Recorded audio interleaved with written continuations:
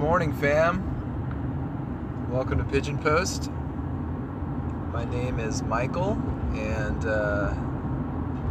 sometimes these are random thoughts.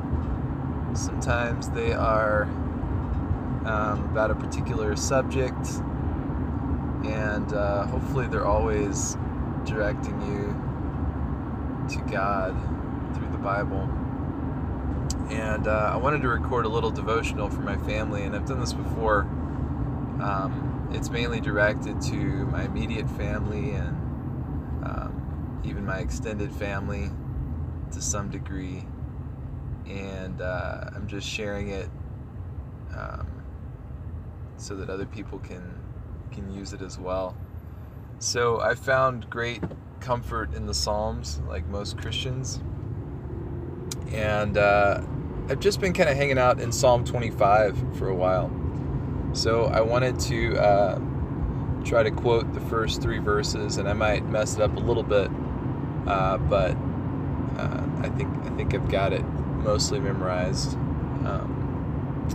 To you, O Lord, I lift up my soul. O my God, in you I trust. Let me not be put to shame. Let not my enemies exult over me. Indeed, none who wait for you will be put to shame. They shall be ashamed who are wantonly treacherous. That's Psalm 25, 1 through 3. So that first verse, to you, O Lord, I lift up my soul. I think a lot of times we think of our soul as being just our spirit inside of us, to the exclusion of our body. Like, I lift up my soul, and that's just this invisible ghost inside of me, right? But that's not what David is talking about. This is a psalm of David. And David was often running from his enemies, and that was something that he struggled with as to why God allowed that to happen to him. And David is lifting up his soul. That's his whole life. So I think a lot of times in the Old Testament we want to think of, even in the New Testament, that word soul not as being this something to the exclusion of our body and our mind, but basically all of our life, which includes whatever trouble or struggles that we're having, that we lift it all up. It's just a beautiful picture. We lift up our whole life and we give it to God.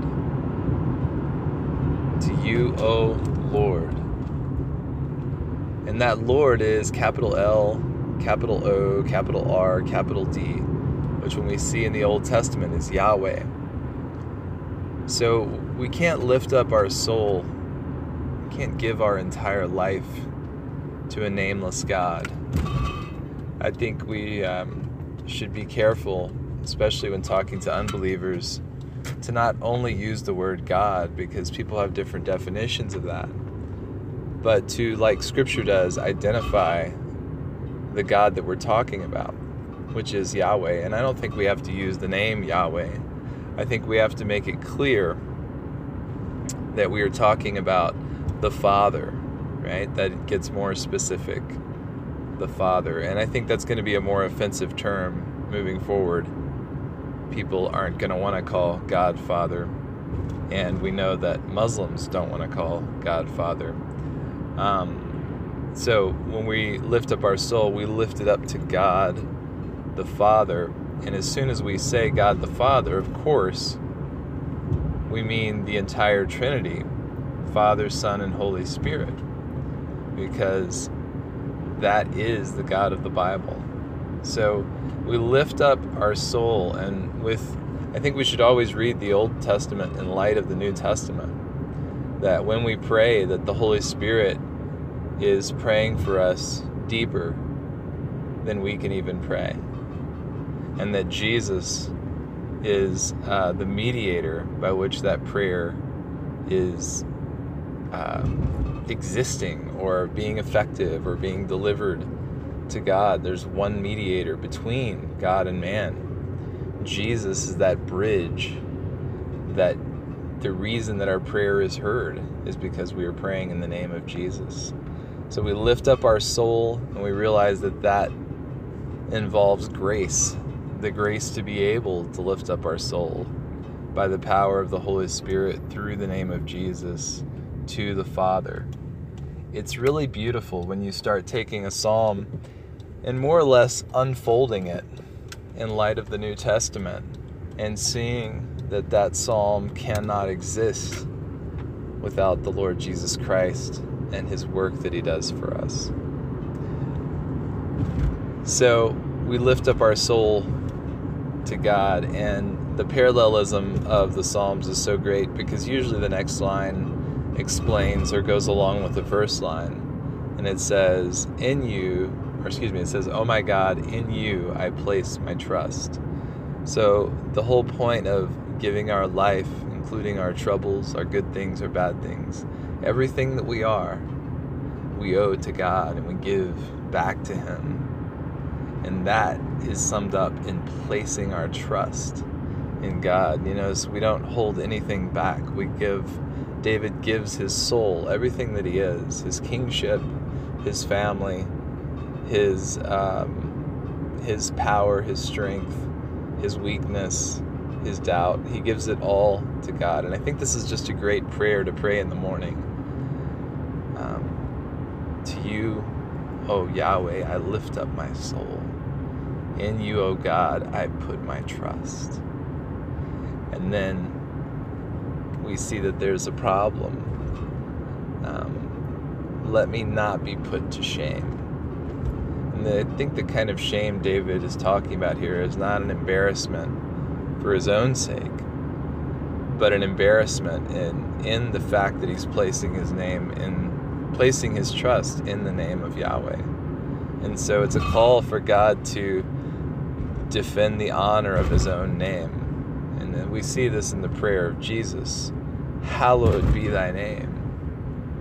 Make your name holy. Let your kingdom come. Let your will be done on earth as it is in heaven. Let people see it. Open their eyes to the truth of God. The sad fact is that we will have enemies that will want to put us to shame. But we see that those are people that are wantonly or purposely treacherous. So don't think of everyone as your enemy, but understand that there will be people. But it's not just the people. See, we battle not against flesh and blood, but against the devil, against spiritual power and wickedness itself. We should want our enemies to come to Christ, and this is why we're told to love our enemies, ultimately. So while we recognize that there are enemies, some of those enemies are just sin itself in our own flesh. And so this is not a way to villainize everyone around us and think that everyone is our enemy, but to recognize that there is a system, there's a worldview, there is sin, there is flesh, there's pride, all of these things that are against God, and even things that we recognize inside of ourselves, as David's later going to say, don't remember the sins of my youth. But there's a great promise in verse 3, and it says, indeed, none will be ashamed. None will be put to shame. I think it says who put their trust in you. So there's a promise here that David's prayer is going to be answered. That as he puts his whole life in the hands of God, that he can be sure that he won't be put to shame. Now that gets a little complicated, right? Because sometimes we feel that we do lose or that our prayers do in some sense not get answered. Oh, I've stopped the car so I can finally read verse 3. Indeed, none who wait for you shall be put to shame. So I think that's the key right there, is that there is a waiting that must happen sometimes, many times, when we ask God for something, when we're trusting Him. The way that trust exists is that we have to wait. And sometimes we have to wait for eternity for those prayers to be answered. We pray for healing. It doesn't always happen in this life. We pray for our struggles with sin to be overcome, and yet not every one of them, although I do believe that the Lord will give us victory over sin in this life, we're never going to completely eradicate it from our hearts, from our flesh, rather. So here's the encouragement today, fam. Wait for God. Put your trust in God. Lift up your entire life to God, because He will not let you be put to shame. So that's the first 3 verses of Psalm 25. And thanks for listening, and we'll try to be back soon with the next few verses. I'm going to try to make it through this entire psalm in some way. So thanks for listening to this, fam. Devo. Have a nice day.